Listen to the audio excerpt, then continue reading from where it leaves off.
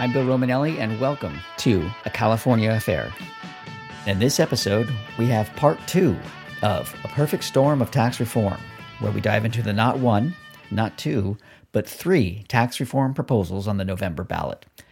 At the center of them all is the Taxpayer Protection and Government Accountability Act, which its supporters say closes a loophole in state law concerning how local governments can raise taxes, and which opponents say will have a catastrophic effect on public safety, democracy, and California's economic future.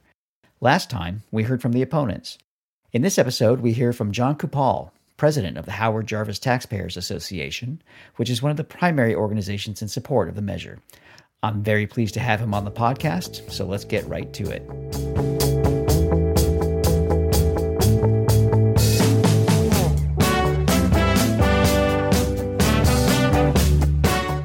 John, thanks very much for joining us today. Appreciate you being here. Pleasure to be here. How you doing, Bill? Doing very well, thank you.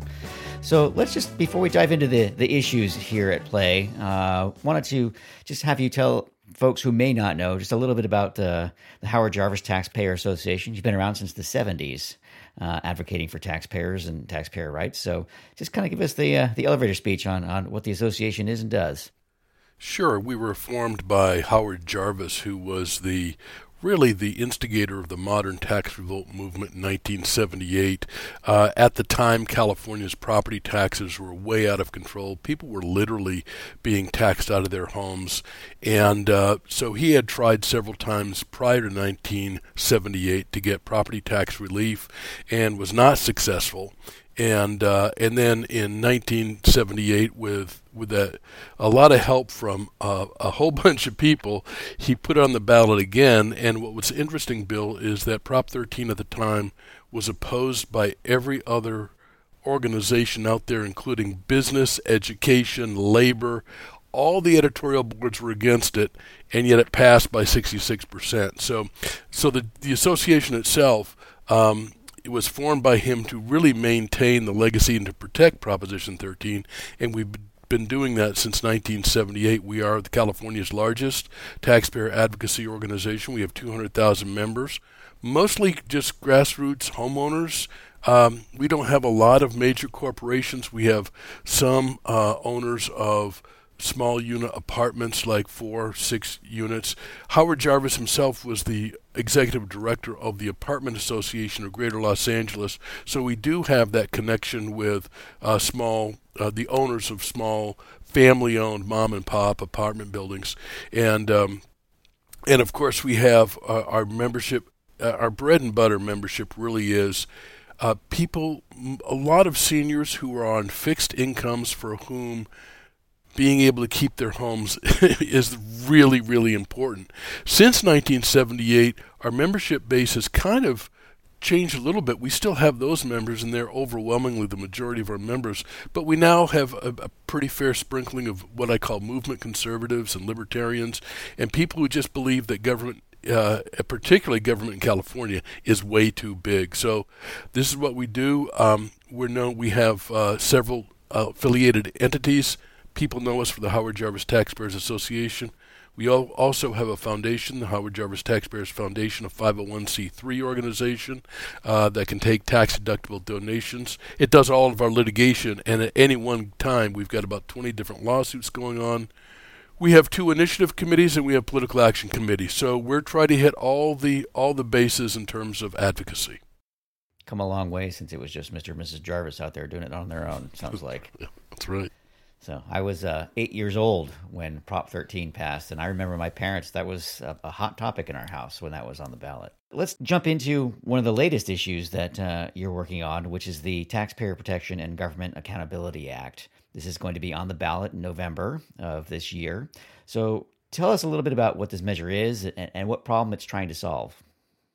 Sure. Well, the problem it's trying to solve is closing the many loopholes that were created in Proposition 13.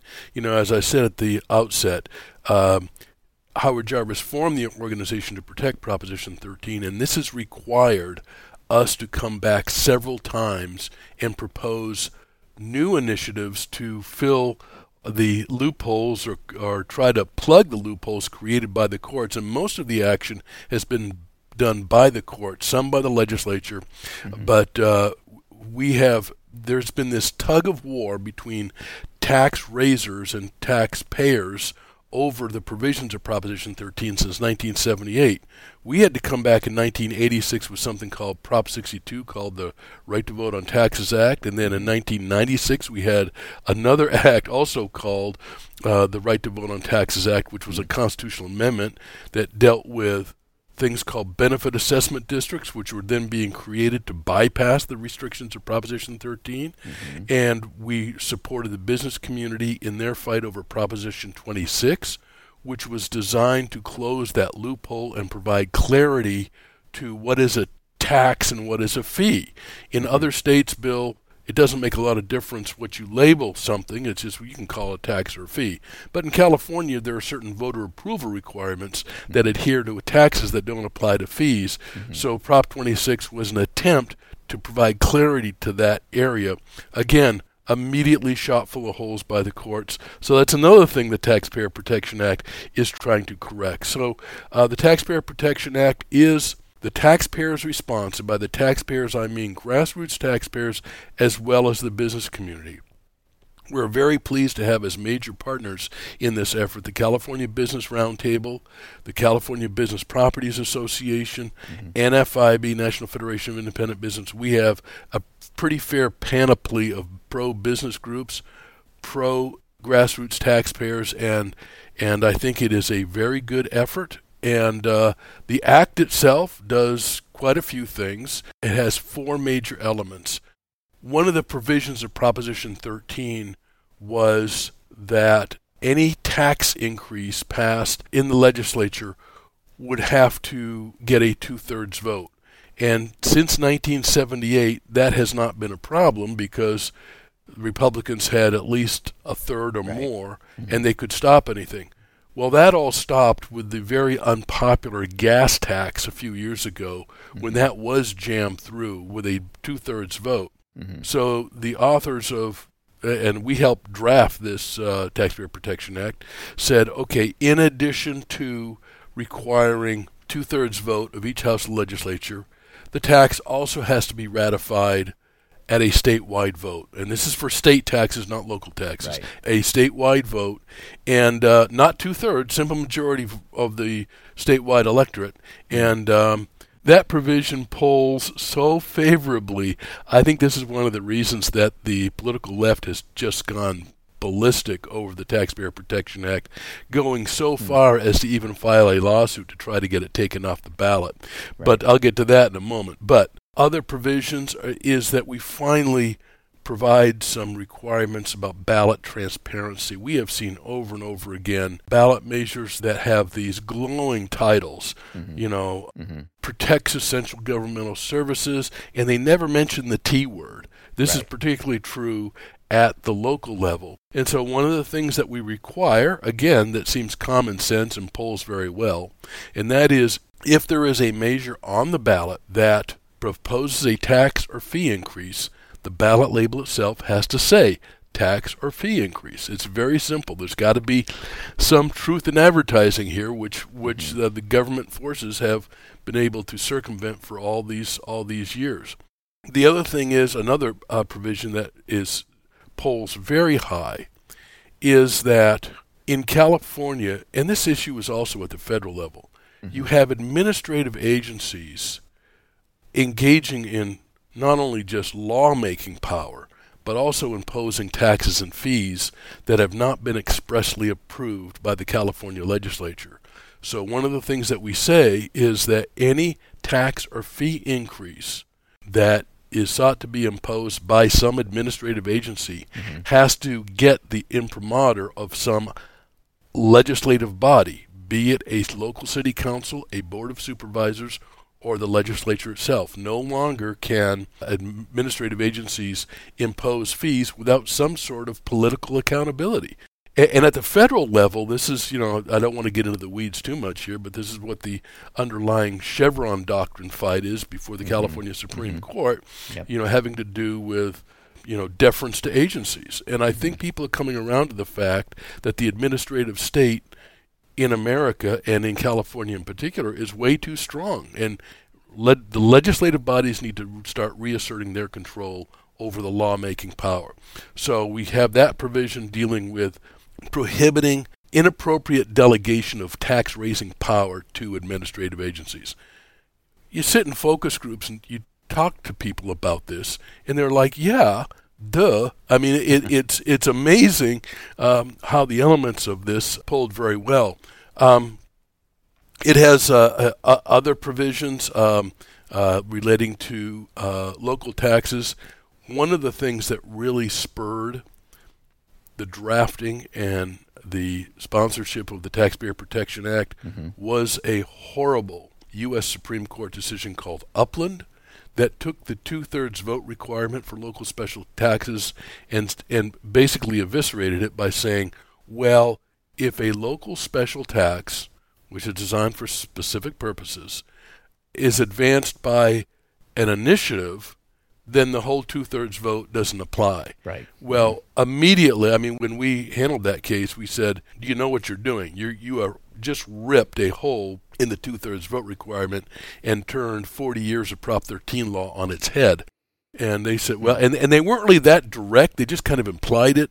Well, the lower courts of appeal have just jumped through the breach and imposed all these local special taxes, permitted local special taxes without the two-thirds vote. So one of the things that we do is we provide an Upland fix. This is the name of the case, is the Upland case. And it would require that any Upland tax imposed after January 1st, 2022, if it got less than a two-thirds, more than a majority, and is for a special purpose, would have to, it's not invalidated, it just would have to be ratified by voters in a subsequent election. I think it provides a lot of robust protection for California taxpayers, which has been missing. There's a couple of questions that I hear a lot, especially maybe going a little bit down a level into the special versus the general tax. So if local city councils or county governments want to pass a general tax, right now that threshold is 50 plus 1 right. to pass it. If it's a special tax, it's got to be, again, unless it's a citizens initiative, if it's put on by the local government itself, it has to pass by 2/3. A lot of people are asking me, and maybe you can shed some light on this, that almost seems backwards to some people. Why shouldn't it be a higher threshold for a general tax where money can be used any way governments want to versus a special tax where it's being earmarked for specific purposes? I think that's a great question. It's the same question we get all the time. Keep in mind that was not a provision in the original Prop 13. That was a direct result of, again, a court decision where the Rosebird Court said that the two-thirds vote for special taxes would not apply to any tax placed into a general fund. So one of the first things we did when we got that ruling, that was called the Farrell decision, is we said, okay, we need at least some sort of voter approval.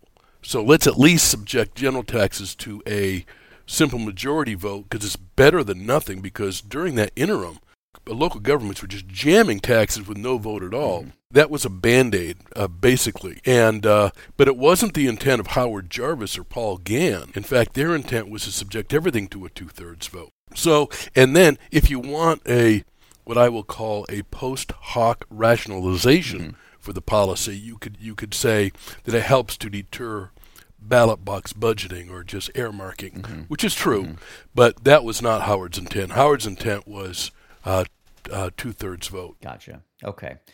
And so that brings up a related question. And it seems to me one of the more controversial aspects of this proposal is that it's retroactive to 2022. And why 2022? And do you think that is an area where it could be vulnerable? I know the Supreme Court in California is looking at that. It's not technically retroactive. What it does is it has backward-looking effect. In other words, and we did this with Prop 218. We did the same thing. We said non-compliant benefit assessment districts would have to come into compliance by a specific date in the future. That's never been challenged, and many laws have that provision. A lot of laws have prospective application and saying after this date certain things have to comply. The reason we did that is because We filed around the 2020, and what we didn't want is for it to become effective after it passed, because in the interim, local governments are just jamming these taxes thinking they can get in under the wire. I see. The whole thing was designed to prevent them from exploiting a situation that they knew they were on legally shaky ground. Okay. And I've heard that, going to the Supreme Court now, so they have agreed to look at it. What is the timeline for their evaluation of this, from what you know? We have received the legislature. The lawsuit was filed by the governor and the legislature of the state of California, which surprised me because these are the same people that are saying we've got to protect democracy, and their argument is that we shouldn't allow voters to vote on this thing. That's a little bit ironic and cynical, quite frankly. But we have finished the briefing. We've got the government's brief, and all the amicus briefs were due at midnight last night. Okay. I've got a stack of them I'm going to have to review and go over with our legal team. We have a very broad legal team with many law firms looking at this. Many business interests are very interested in getting this done, and so we're going to. I'm very happy with the brief that we wrote, and I've read some of the amicus briefs on our side, and they're also very good. At its core, the fundamental argument of the governor and legislature is extremely weak. Their argument is that somehow the Taxpayer Protection Act is some sort of unlawful revision of the Constitution as opposed to merely an amendment. But Taxpayer Protection Act doesn't cut any tax. It doesn't restructure government. It's the latest in a long history of constitutional controls over the taxing power. And so I think proponents know that they're grasping at straws a little bit here, but if we get a fair shake before the California Supreme Court, I think we win hands down.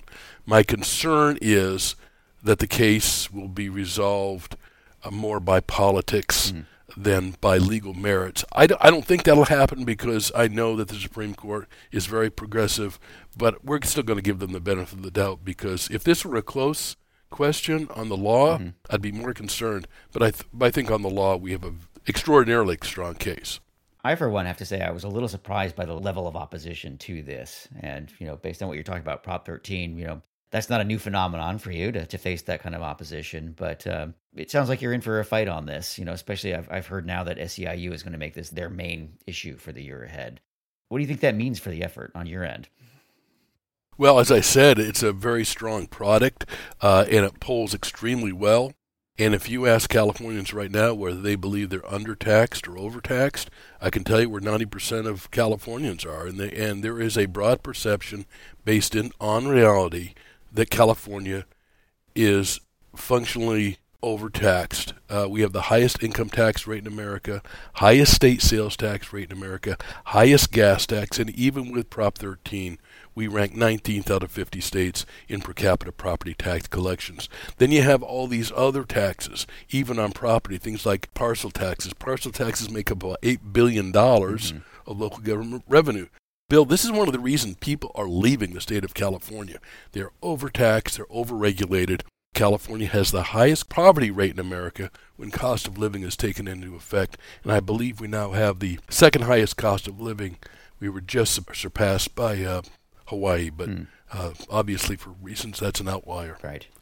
So let's talk about, in addition to the Supreme Court challenge by the governor and the legislature, they've also put a couple other measures on the ballot as kind of additional, shall we say, obstacles or potential workarounds on the Taxpayer Protection Act. One of them is ACA 1, which makes it easier for local governments to raise taxes. And the other one is ACA 13, which requires basically your measure to pass by a 2/3 vote or it can't take effect. Take those one at a time and kind of give me your thoughts on them. Well, ACA 1, I think, will be fairly easy to defeat because Prop 13 still is very popular. If Prop 13 were on the ballot today, our benchmark polling tells us it would pass by about the same 60%. And ACA 1 is clearly a direct attack on Proposition 13. It revises some critical provisions of Prop 13 by lowering the 2/3 vote for special taxes and bonds for anything related to infrastructure. And I've heard that some of the proponents of ACA 1 and some of the Democrats realize the ACA 1 as currently written is a bridge too far. And there's been discussion that they're going to have to revisit it, pull it off the ballot, and rewrite it. I don't know whether they'll make it worse or better. I've heard that the latest version of ACA 1 may not be what actually appears on the ballot.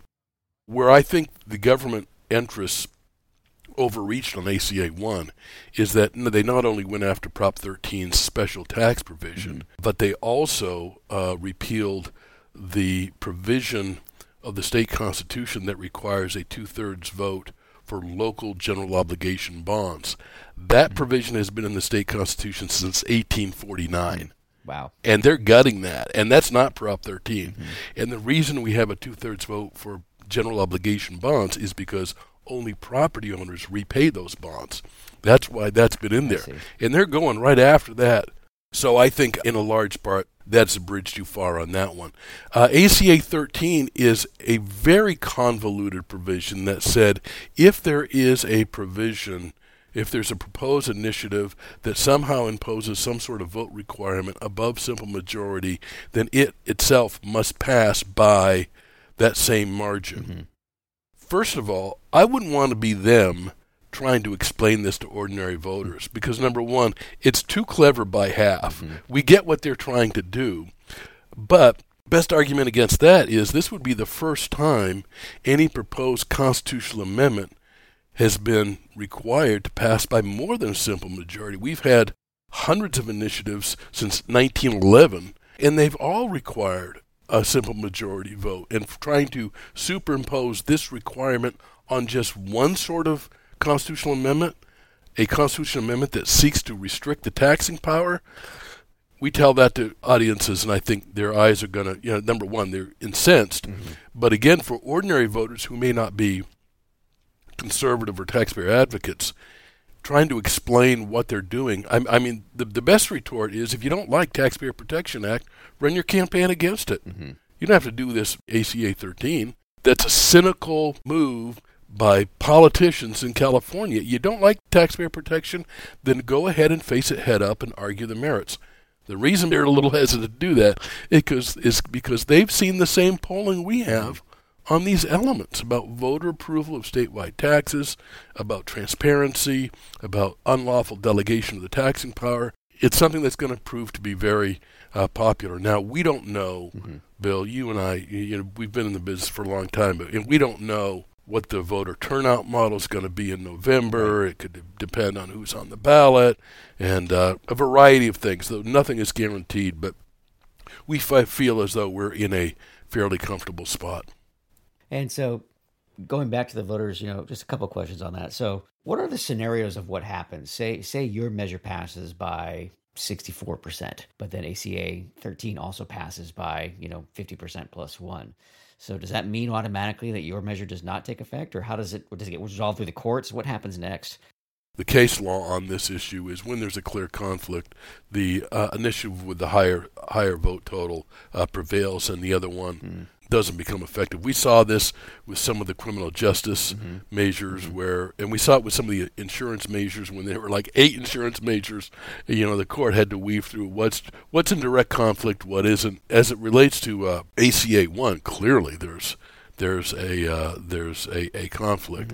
As to ACA 13, I think we could easily make the argument that the expression of voter intent to get those kinds of protections would prevail over an attempt to try to superimpose a supermajority requirement on something that's on the ballot at the same day. I mean, that's you can tell how confusing this is, but again, I think we've got a strong substantive argument on that point. That's the next question I have is, what's your advice for voters trying to navigate through all of this? Because it is very confusing. I mean, even you and I talking about it, my eyes are starting to cross a little bit.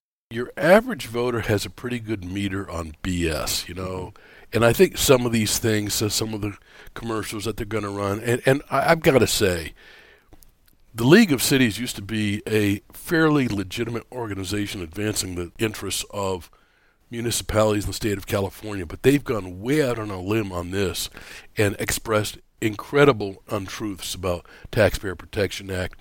I don't think they're going to get away with it, but it shows how the League of Cities has morphed from a advocacy organization for municipalities into a quite powerful political operation. And one of the things that we're going to argue to voters is that where are your tax dollars going at the local level? Are your cities members of the league, and how much are they paying in dues to undercut your interests as taxpayers? So I think that's one message we're going to put out there. The other message is we're going to tell voters to just read the initiative. Mm-hmm. And on ACA 13, if you can't understand what they're trying to do, which a lot of people can't, then that's a good reason to vote no. But on the simple elements of the Taxpayer Protection Act, we feel that the voters will be able to understand it. Really appreciate your time again, John. Very informative. It's going to be a very interesting campaign season, for a variety of reasons. But, all the measures dealing with tax reform certainly going to be part of the mix on that. Any final thoughts? I'll give you the last word. Yes, I do have a final thought. For those of us who moved to California a few decades ago, and we love this state, it's a state worth fighting for. We are saddened to see the number of people who have bailed out of the state. Many of my friends moved to Tennessee, Texas, Florida, Montana, Idaho, and Nevada, people bailing out of the state in very large numbers. What's most troubling to me is that demographers have projected that without significant change in public policies, California after the 2030 election will lose 5 more representatives in Congress. Wow. We already lost 1 last census. We probably should have lost 2 if it had been a fair census. But we lost 1. Texas is picking up those representatives, Florida, and if California loses 5 more, it's a reflection of population, then that's less political influence California has as a state in Washington, D.C. People need to be concerned about that, and people need to be concerned about trying to save what's left of this state because it has so many wonderful attributes, and we love it here, but, I think everybody has their breaking point. So hopefully the Taxpayer Protection Act will be the first step to turn things around. Well, you've been a fantastic guest, John. Thank you very much again for your time.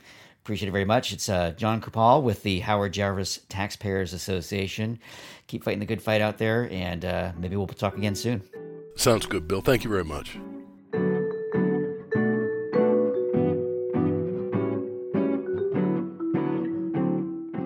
A California Affair is a production of WMG Public Affairs, a minority and women-owned business that has been serving clients across the country and around the world since 2005. Our producer is Brian Beckman. If you enjoy the program, please like, review, follow, and subscribe everywhere you get your podcasts. It really does help. I'm Bill Romanelli. Thank you for listening.